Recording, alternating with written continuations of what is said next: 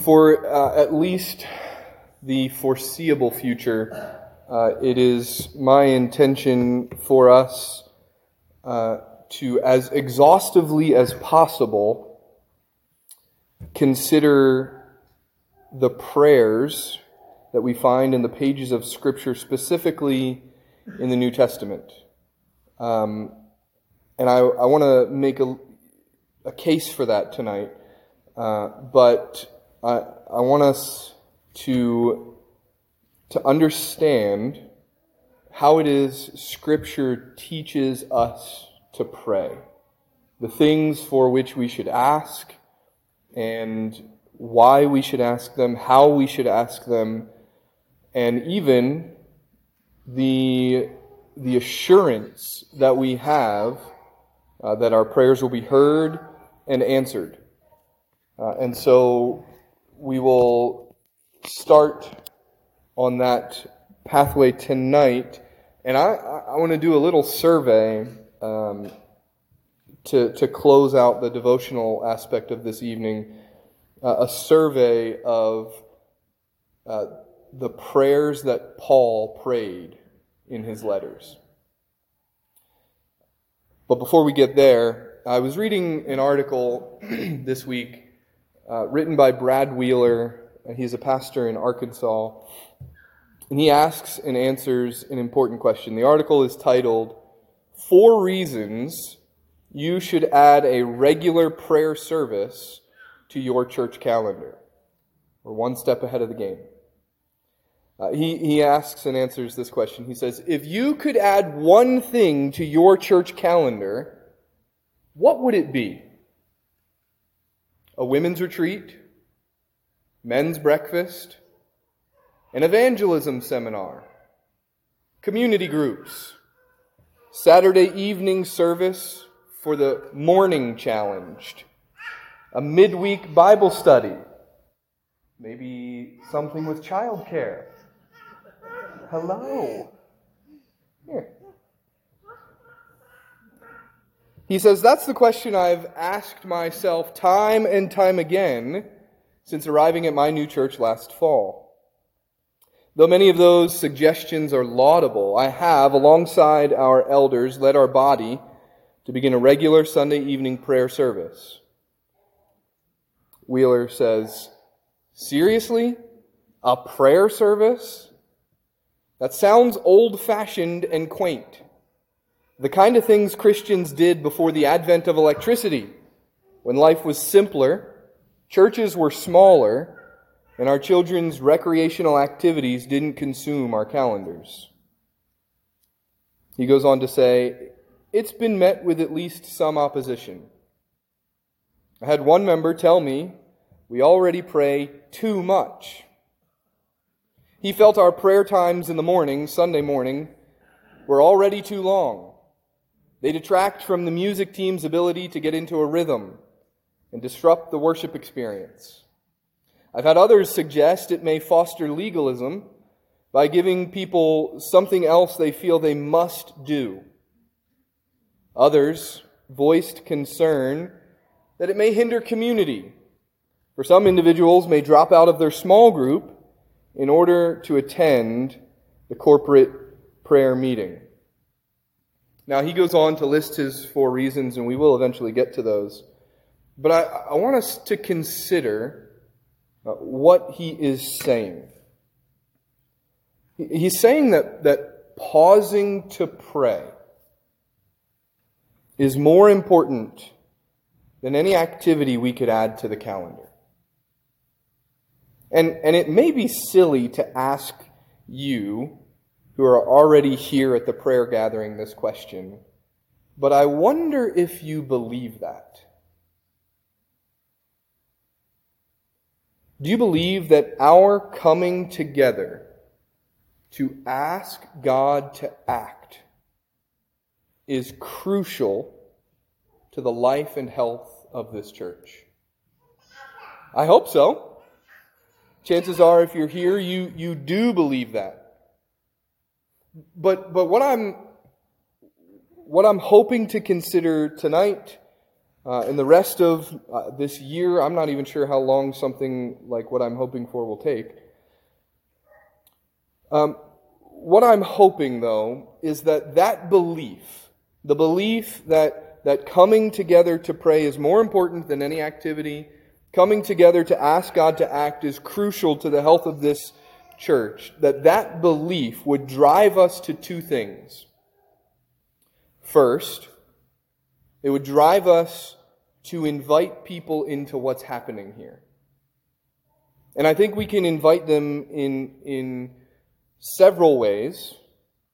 One of those ways could be sharing with them the importance and showing them the value by sharing with them the ways that God has answered our prayers. Hopefully there are people that you encounter in our body who ask you to pray for them. And hopefully there are people that you are asking if they would pray for you. You realize that you could, in those moments, respond by saying, I will surely pray for you. And you know what else I'm going to do? I'm going to bring it up at our prayer gathering and have more people pray for you. Secondly, though, what if our belief that this time of prayer is crucial to the health of this body shaped what we prayed for? What if we prayed for victory over the sin that we are facing? And that God would instill within us a desire for holiness? What if we prayed for the spiritual battles that we are facing, and together asked God to move on our behalf and in this community? To be sure, we will pray for anything you ask, and I am by no means trying to belittle any physical struggles that you may be going through, because we can and should pray for those things. But our belief that prayer is crucial to the health of this body should affect even how we pray for those physical things. It's possible the physical struggle you or a loved one is going through is intended by God to rid you or them of self-reliance. So instead of, even in those moments, instead of asking merely for physical healing, we could ask God that He would help us to be open to what He's doing in this situation. Because do you know that prayer is in the DNA of the church? That is, apart from prayer, this is a bold claim here, apart from prayer there is no church. Survey the book of Acts. Count how many times they pray. And you may be astounded. And I have, actually I didn't even count them. I've got at least one reference from all of Paul's letters. 4 references from Acts. And the rest of our time in this devotional aspect tonight, I'm just going to read those to see what it is the church was praying for and how they were praying about it. Because I think if we read these prayers, we will be instructed, and these will be the prayers that we will consider in our time together as we go throughout the rest of this year. Acts 2:42 kind of serves as the foundation. It says, they devoted themselves to the apostles' teaching and the fellowship, to the breaking of bread and the prayers. They devoted themselves to all of those things, including prayer. Acts 4:23-31, the believers pray for boldness. And it says they lifted their voices together to do so. That kind of sounds like a prayer gathering. The church coming together and praying for boldness. And when Peter was in prison, they made earnest prayer for him in Acts 12:5. When Paul sets off for Jerusalem to most likely die, they pray in Acts 21:5. And then we have the assurance that comes from 1 John chapter 5, verses 14 and 15, that instructs us we can trust that God will hear our prayers. It says, "And this is the confidence that we have toward Him, that if we ask anything according to His will, He hears us. And if we know that He hears us in whatever we ask, we know that we have the requests that we have asked of Him." Or consider Paul. Romans 15, 5-6. This list is by no means exhaustive, but hopefully it's instructive. Paul prays, "May the God who gives endurance and encouragement give you a spirit of unity among yourselves as you follow Christ Jesus, so that with one heart and mouth you may glorify the God and Father of our Lord Jesus Christ." Again in Romans 15 in verse 13, prays, "May the God of hope fill you with all joy and peace as you trust in Him, so that you may overflow with hope by the power of the Holy Spirit." Or consider 1 Corinthians chapter 1, verses 4-9. Paul says, "I always thank God for you because of His grace given you in Christ Jesus. For in Him you have been enriched in every way, in all your speaking and in all your knowledge, because our testimony about Christ was confirmed in you. Therefore you do not lack any spiritual gift as you eagerly wait for our Lord Jesus Christ to be revealed. He will keep you strong to the end, so that you will be blameless on the day of our Lord Jesus Christ. God, who has called you into fellowship with His Son, Jesus Christ our Lord, is faithful." 2 Corinthians 13, verses 7-9. Paul says, Now we pray to God that you will not do anything wrong. Not that people will see that we have stood the test, but that you will do what is right, even though we may seem to have failed. For we cannot do anything against the truth, but only for the truth. We are glad whenever we are weak, but you are strong. And our prayer is for your perfection. Or a short prayer in Galatians chapter 6, verse 18, where Paul just simply says, "The grace of our Lord Jesus Christ be with your spirit, brothers." That one comes up in most of Paul's letters. In Ephesians chapter 1, verses 15-23, the passage we read already this evening. "For this reason, ever since I heard about your faith in the Lord Jesus and your love for all the saints, I have not stopped giving thanks for you, remembering you in my prayers. I keep asking that the God of our Lord Jesus Christ, the glorious Father, may give you the spirit of wisdom and revelation, so that you may know Him better. I pray also that the eyes of your heart may be enlightened, in order that you may know the hope to which He has called you, the riches of His glorious inheritance in the saints, and His incomparably great power for us who believe. That power is like the working of His mighty strength, which He exerted in Christ when He raised Him from the dead and seated Him at His right hand in the heavenly realms, far above all rule and authority, power and dominion, and every title that can be given, not only in the present age, but also in the one to come. And God placed all things under His feet, and appointed Him to be head over everything for the church, which is His body, the fullness of Him who fills everything in every way." Again, in Ephesians chapter 6, verses 19 and 20, Paul asks for prayer. He says, "Pray also for me,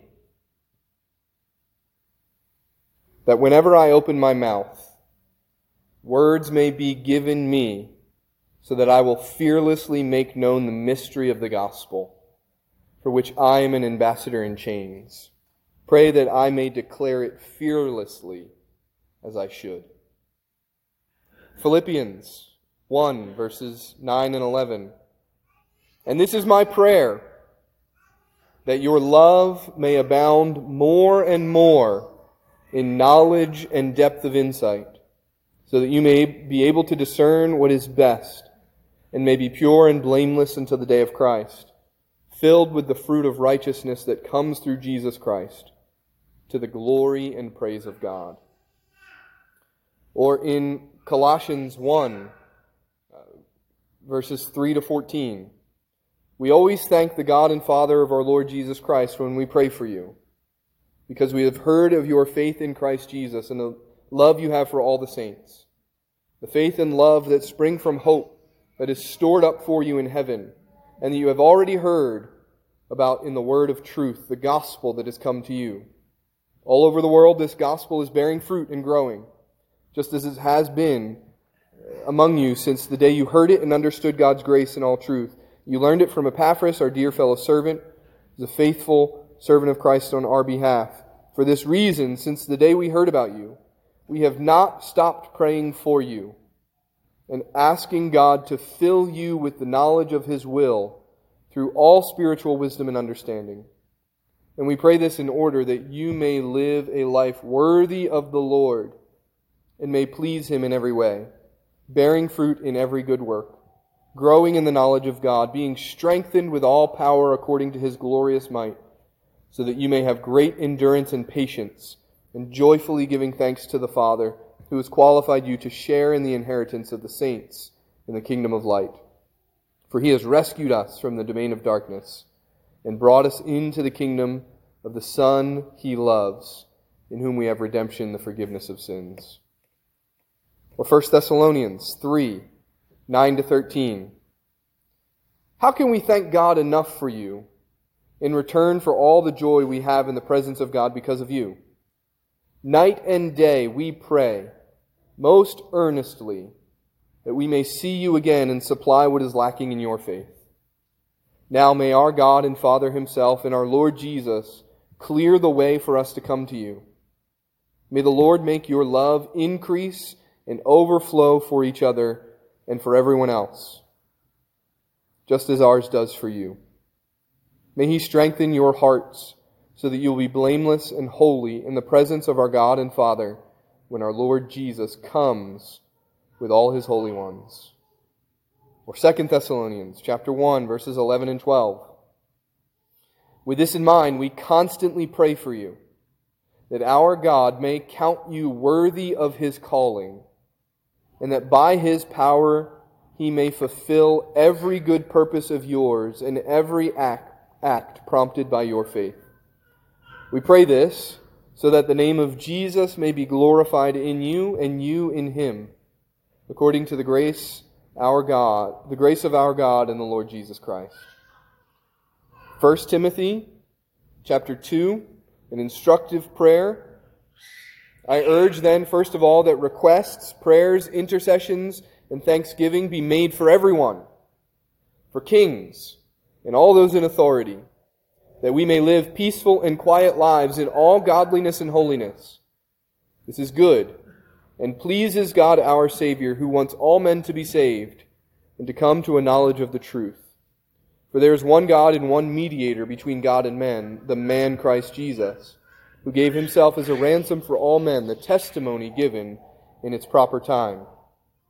Or 2 Timothy 1, 3 to 7. He says, I thank God whom I serve as my forefathers did with a clear conscience.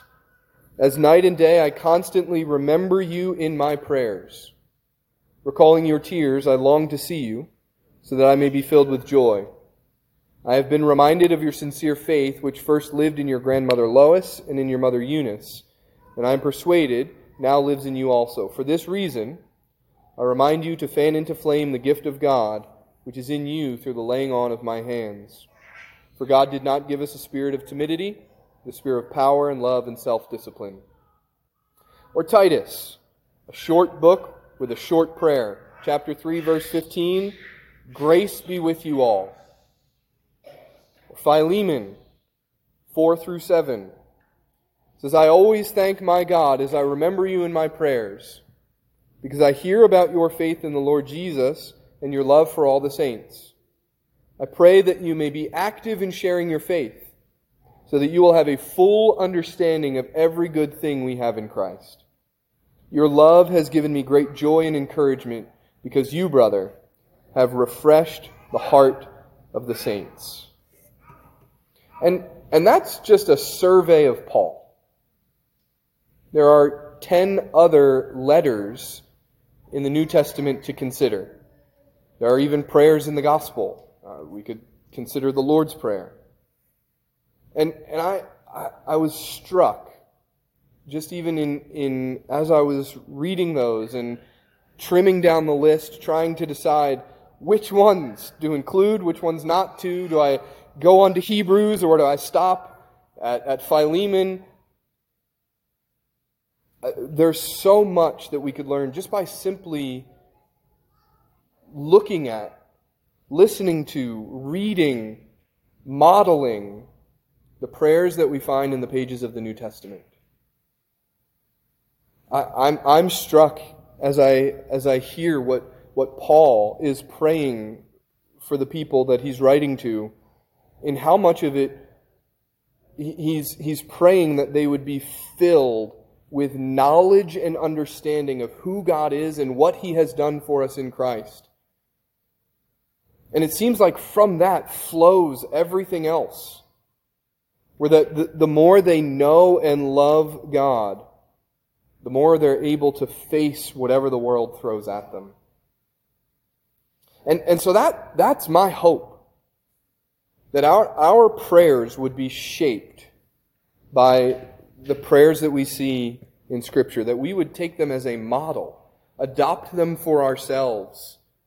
Maybe even at times in our own prayer lives or here together, pray them word for word so that they just become ingrained within us.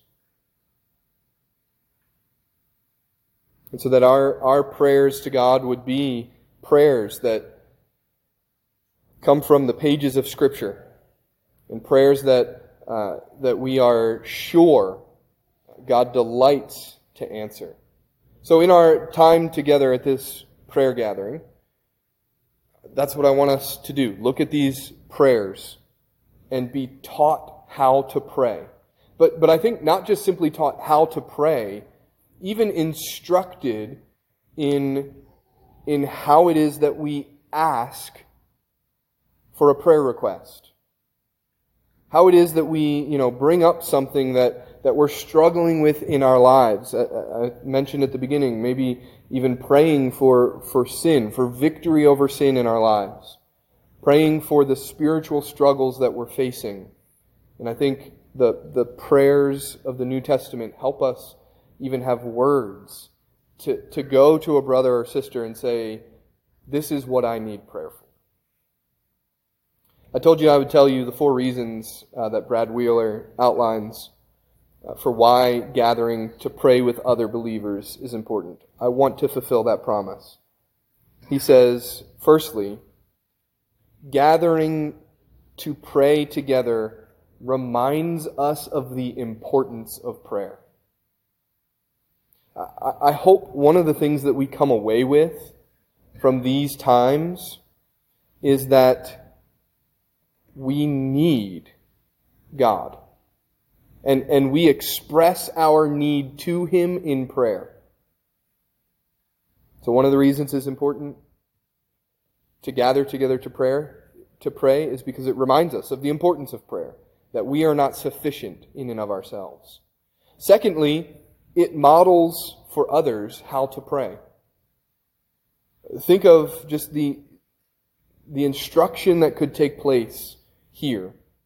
That if we were to invite young believers and say, just listen to the way we pray, and pray like that. Jesus' disciples asked Him, can you teach us how to pray? And I'm sure that Jesus didn't have to think on the spot, okay, well, what should I tell them? I'm sure what we know as the Lord's Prayer is something that He had prayed before. It's something that He had taken from the pages of the Old Testament and had asked His Father for on many, many occasions. And He said, all right, this is how I pray. This is how you should pray. It could model for others how we are to pray. Thirdly, it unites us around God's purposes. And specifically, if we're praying, Paul, at one point I read the reference where Paul is asking for prayer, that he would have boldness to share the gospel. Now, I don't know about you. I'm no Paul. I'm not someone who will regularly go into a synagogue and from the Old Testament just start preaching the gospel. And yet he's asking that churches would come together and pray for boldness for him. I have never come away from reading an account of Paul in Scripture or a letter of Paul saying, there's just one thing this guy lacks. I think it's boldness. Paul prayed in those ways. And if we're praying for similar things, it unites us around God's purposes. And I think that's a really good thing. And fourthly and finally, gathering together to pray is important because it prepares us for God to act. You've probably heard the cliche, if you pray for rain, you better take an umbrella. If we are praying in line with Scripture for our knowledge to increase, for our holiness to increase, for people in our community to come to know the Lord, and we are, in line with what James says, that we're not, double-minded, then as we're praying for those things, we're praying in faith, in trusting God is going to act, that God is going to do what we're asking Him to do because it's in line with what He said He's going to do. And so gathering together to pray prepares us for God to act because we're asking Him to for our good and for His glory. And I would love for those four things and just become a reality in our prayer time. So when we gather, we remind ourselves and others we need power from outside of ourselves from God. When we gather, we model how to pray and how to pray for one another. When we gather, we're united around God's purposes. When we gather to pray, it prepares God. It prepares us for God to act.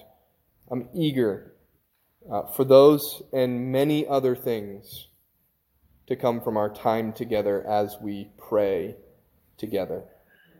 Because it has been a little while, just a reminder of how it is we go about the prayer time at our prayer gathering most often. I'll ask if there's someone who needs prayer for something. We will hear the request and we will pray for it immediately. And I've said this before, my desire is that we would be able to take the requests that are made here tonight, and whether it's write them down, remember them, so that we are able to tomorrow, next week, months from now, continue praying for these things. So that means that our actual time of prayer here this evening doesn't need to be hours long. If you want to wake up tomorrow morning and pray for someone's request for 3 hours, you are more than welcome to do that. But our time in prayer tonight, if we have a lot of things to pray for, which I think we probably do, we can be brief and we can take those things from here and continue to pray for them on our own as we go from this place as well. Remember, you're not praying to us. If you're nervous praying in public, this is probably one of the safest venues for you to do that. We just simply get to have an ear into what you are asking God to do, and that would encourage us as much as it would benefit the person you're praying for. So don't feel like you have to try to impress us. Make your request known to God. and let us hear you do it. So then we'll also pray for an elder, a deacon, and a missionary as time allows, and hopefully this is a time that can be beneficial to us as a body and something that will draw us closer to God as we draw close to Him in prayer. So, all of that said, let me pray, and then we can spend some time together in prayer. Father, we're so thankful that you have given us your word to know you, but also that you have given us all of the many different prayers that we read this evening, and many others, to instruct us how to pray and what to pray for. We pray that those would be things that we look to in order to guide and direct our prayers as we make our requests known to you. So be with us as a body and help us to be even just more scripture saturated in how we pray, so that we would be closer to you and that we would be more conformed to the image of your Son each and every day. We're so thankful. We pray this in Jesus' name.